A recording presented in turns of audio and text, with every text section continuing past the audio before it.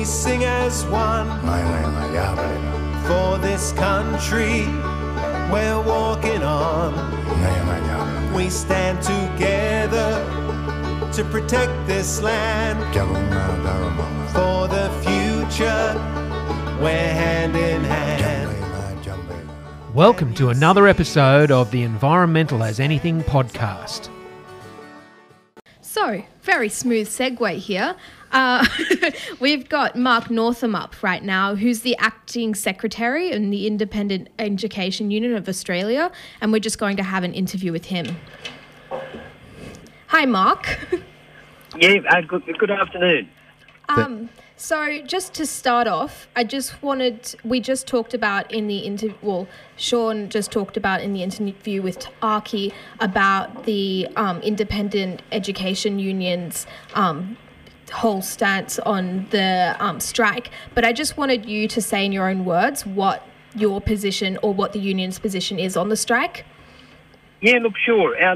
We were very fortunate at our August council recently to have a Year 11 student, India Pardal, from the International Grammar School in Ultimo in Sydney, and she addressed our council, and it's the first time in my association with the union that a student has addressed a full council of the Independent Education Union. Wow. She was inordinately eloquent, extraordinarily passionate, and I also saw something else that is a very infrequent thing. The entire council stood and gave India, the Year 11 student, a standing ovation. And it was quite a moving speech that she delivered in our Sydney council meeting. And I think she really captured our members' heads. And she was really saying, this is about student activism at its core. That's what it's about, student activism. But she, I guess, was holding a mirror up to the adults in the room and saying and tapping us on the shoulder. And India was saying, you guys should have a very good look at yourselves because it's my future. Yeah. And I suppose for teachers, it's really a complex and difficult arena. And by that I mean it's quite obvious that climate change is an integral part of many school syllabuses. You think science, think geography, think studies of religion, in the environmental ethics component. There's a broad range of coverage of this issue within schools, and of course teachers are the point of reference that students would naturally go to. So we know that there's a lot of conversations in a lot of schools about climate change and about the climate strike on the 20th of September. Yeah. It's obviously a huge topic for conversation for students. It sounds like a hair-raising moment to one of those moments where you get goosebumps you just described. Yes, look, it was. And look, I had the privilege of attending the last climate strike in Sydney. I was down there with other union officials and really in the midst of several thousand students in the middle of Sydney. And again, I saw extraordinary speeches delivered out the front. I saw students engaging with a complex issue, but standing up. And I guess the learning that they were doing was, from my perspective, a participative democracy, an opportunity to stand up and engage on a serious issue. And there was a lot of schools present, and interestingly enough, there was a lot of schools wearing their uniforms with pride. Now, so that was also a very positive and powerful thing, that they weren't going there to be anonymous. They were going there proud of their school and proud of their decision of their school to, attend such an event. Yes, it's so important that we were wearing our school uniforms because it shows that we are part of the school system. It shows that we are even though we don't have a uniform as a group, as the climate strike, we have our individual uniforms as the schools. And it is actually very hard not very hard, but it is hard for unions to make these decisions because not only, especially the school union, you have this commitment to the students' future and the students' future safety, but you also have a commitment to the board and to what the government says that you can and can't say. And so it must have been, a process to get the union to sort of come to this position. Yes, look, it is. Australia's industrial laws are inordinately complex, and if you want to take what's called a protected action, it's a very lengthy, cumbersome legal process to do it. So what our council suggested as a way forward, clearly if you're a casual teacher and you're not working that day, you could attend. If you were somewhere close by in your lunch hour, you could attend. Support staff could attend with time in lieu. Some people could take other forms of leave. But I think importantly, the Uniting Church has signalled to its schools across Sydney. They've got a number of schools, and they've sent a signal that if the schools want to participate, now I'm not sure what year levels and all the details, that's I guess very much their decision, but they've signalled that it's okay to attend the climate strike. Now I noticed yesterday that Amnesty International are writing to hundreds of thousands of schools, I'm guessing Australian schools, supporting the stance of the students in this action. Now that is, again, is a very rare and unusual thing, and I think that's a powerful signal from a very powerful organisation. Absolutely, isn't it? I mean, we're hearing that the Uniting Church and Amnesty International and the Pope, coming out behind the climate strike is obviously extremely empowering for all the students. And yet there seems to be a mixed message coming out from some of the principals. I mean, some of them are clearly strongly supportive of the students' actions, and then we're having some who seem to be making negative noises as well. Exactly. And then there's also schools that just have this cone of silence around the strike. I know my school haven't talked about it at all, and the policy is that the teachers aren't really allowed to talk about their opinions, which is kind of fair enough.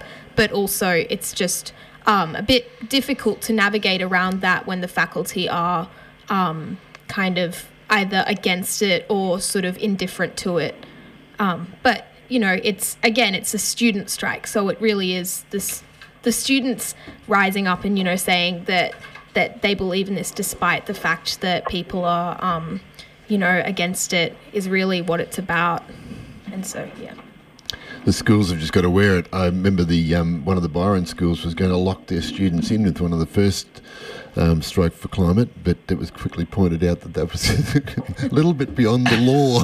Beyond the pale. I've been advised by a teacher that if the parents give children their permission to not to attend school for the strike or for whatever other reason, that overrides any other authority that might be brought to bear. Is that your understanding, Mark? Yeah, look, it's a difficult area, and I wouldn't claim to be an expert in it because truancy, there are legal consequences for not attending school, but it would generally be for some significant absences, not just one particular day. And certainly in the rally that I attended in Sydney, there was quite young students there, but it was obvious their parents were accompanying them to the strike. So it'd be very difficult to say to the parents of the child, well, you're in serious trouble for attending something if your parents took you to the strike. Yeah. It also struck me that will be a feature of it, I suspect. Yeah, it also struck me that schools have a lot of leeway for taking their students to community events of all sorts of descriptions, and that this could easily could fall into that category. Surely that's an option for schools to classify this as a community event that they're attending as a school. Yeah, look, it is difficult because there's a duty of care and loco parentis. There's a tremendous duty of care upon teachers if they're in a situation and there's students there. So our members wouldn't be able to go unless the school authorised them to accompany students, say. But I agree that it's. I think the phrase a few minutes ago was difficult to navigate. I think it is difficult to navigate, but I don't think it's impossible. And if the school in the middle of Ultimo in Sydney can take a decision, I'm really not sure. I'm guessing it might be senior students, but that's only a guess. If they can take a managerial position to support it, those students might be walking, probably a little over a kilometre up the hill into the middle of Sydney. So it's a comparatively easy exercise, but still the school is engaging with it and the students are engaging with it. And the student was kind enough to come and address a union meeting, which is no small feat. No. So what do you suggest for teachers who aren't able to attend the strike? What do you suggest for them to do to support the students who are attending the strike? Yeah, look, that's a great. I mean, we're obviously supporting it in our social media, so there's absolutely no problem with that. We've recently put out our every 8 weeks we publish a newspaper, and it's certainly the council resolution has gone out across New South Wales and the ACT.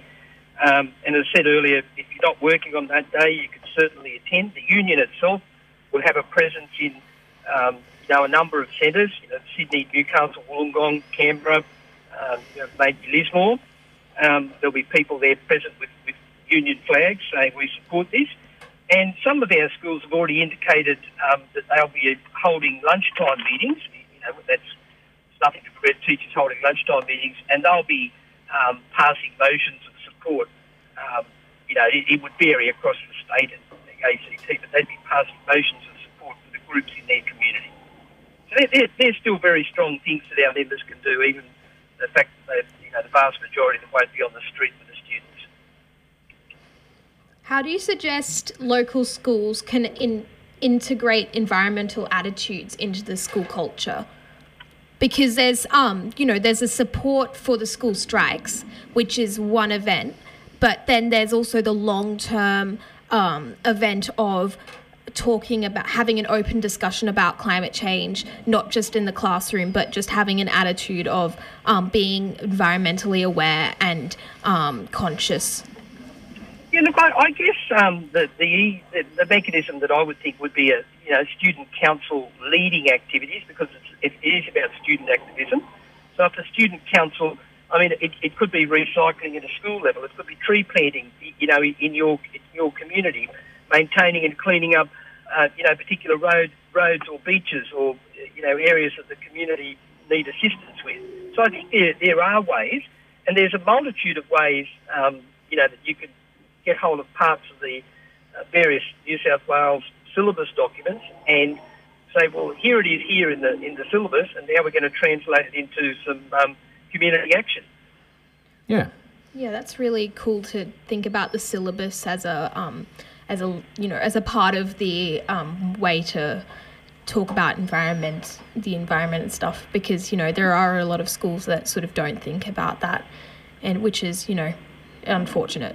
I guess coming from an independent school's perspective, Mark, you've there's questions of the teaching of ethics and religious values in those schools, isn't there? So this must kind of factor into those. I mean, within the state system, there's no civics learning, no official civics learning, is there? It somehow has to be done in the tacit learning, it seems. Yeah, look, I think within Catholic schools in particular, there's opportunities there. I mean, the studies of religion syllabus is an ATAR subject. It's a syllabus that can be taught in any particular school, but certainly embedded in that is an environmental ethics component if students choose that section of the syllabus to be examined on. But look, I think when I joined the program, you'd mentioned the Bishop's encyclical, I think, of 2015. My apologies, the Pope. Yep. The Pope's encyclical of 2015 makes it abundantly clear that the Pope is supportive of these approaches. So it will be a difficult decision for I think for Catholic systemic schools. So I think they've got to grapple with it, and it would be difficult to discount what the Pope is saying.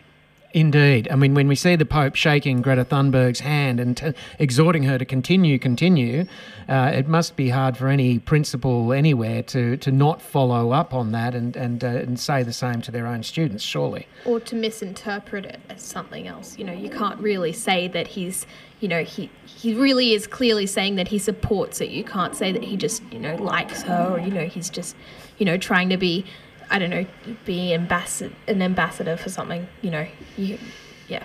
Absolutely. Well, Mark, look, thank you so much for your time today. You've really helped clarify some of those important issues. Have we missed anything? Was there anything that you wanted to say to us that we didn't cover?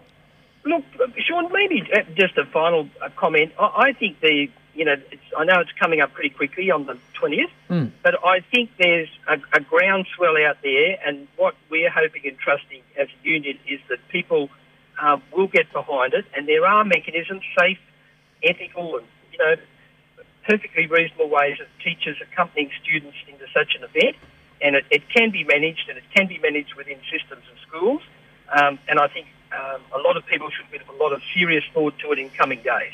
Absolutely. Look, thank you so much, Mark. That is just a fantastic clarification and, a clarion call, in fact.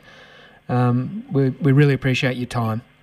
Right, thank you very much, Sean. Have a good one. You too. Bye. And that was Mark Northam from the Independent Education Union of Australia, speaking to us about the upcoming school strike on September the 20th. That's next Friday. I think we'll go to a track and we'll be back straight after that. Are you looking for the courage to face the hard facts about our environmental crises? Do you want honest reporting on the global solutions that are at our fingertips? Would you like to know what simple, effective local actions you can take to make a positive difference to the state of the world today? Tune in to Environmental as Anything on 92.9 River FM every Saturday from 2 till 5 for all the news, interviews and analysis you need to make the future you want. For the future, where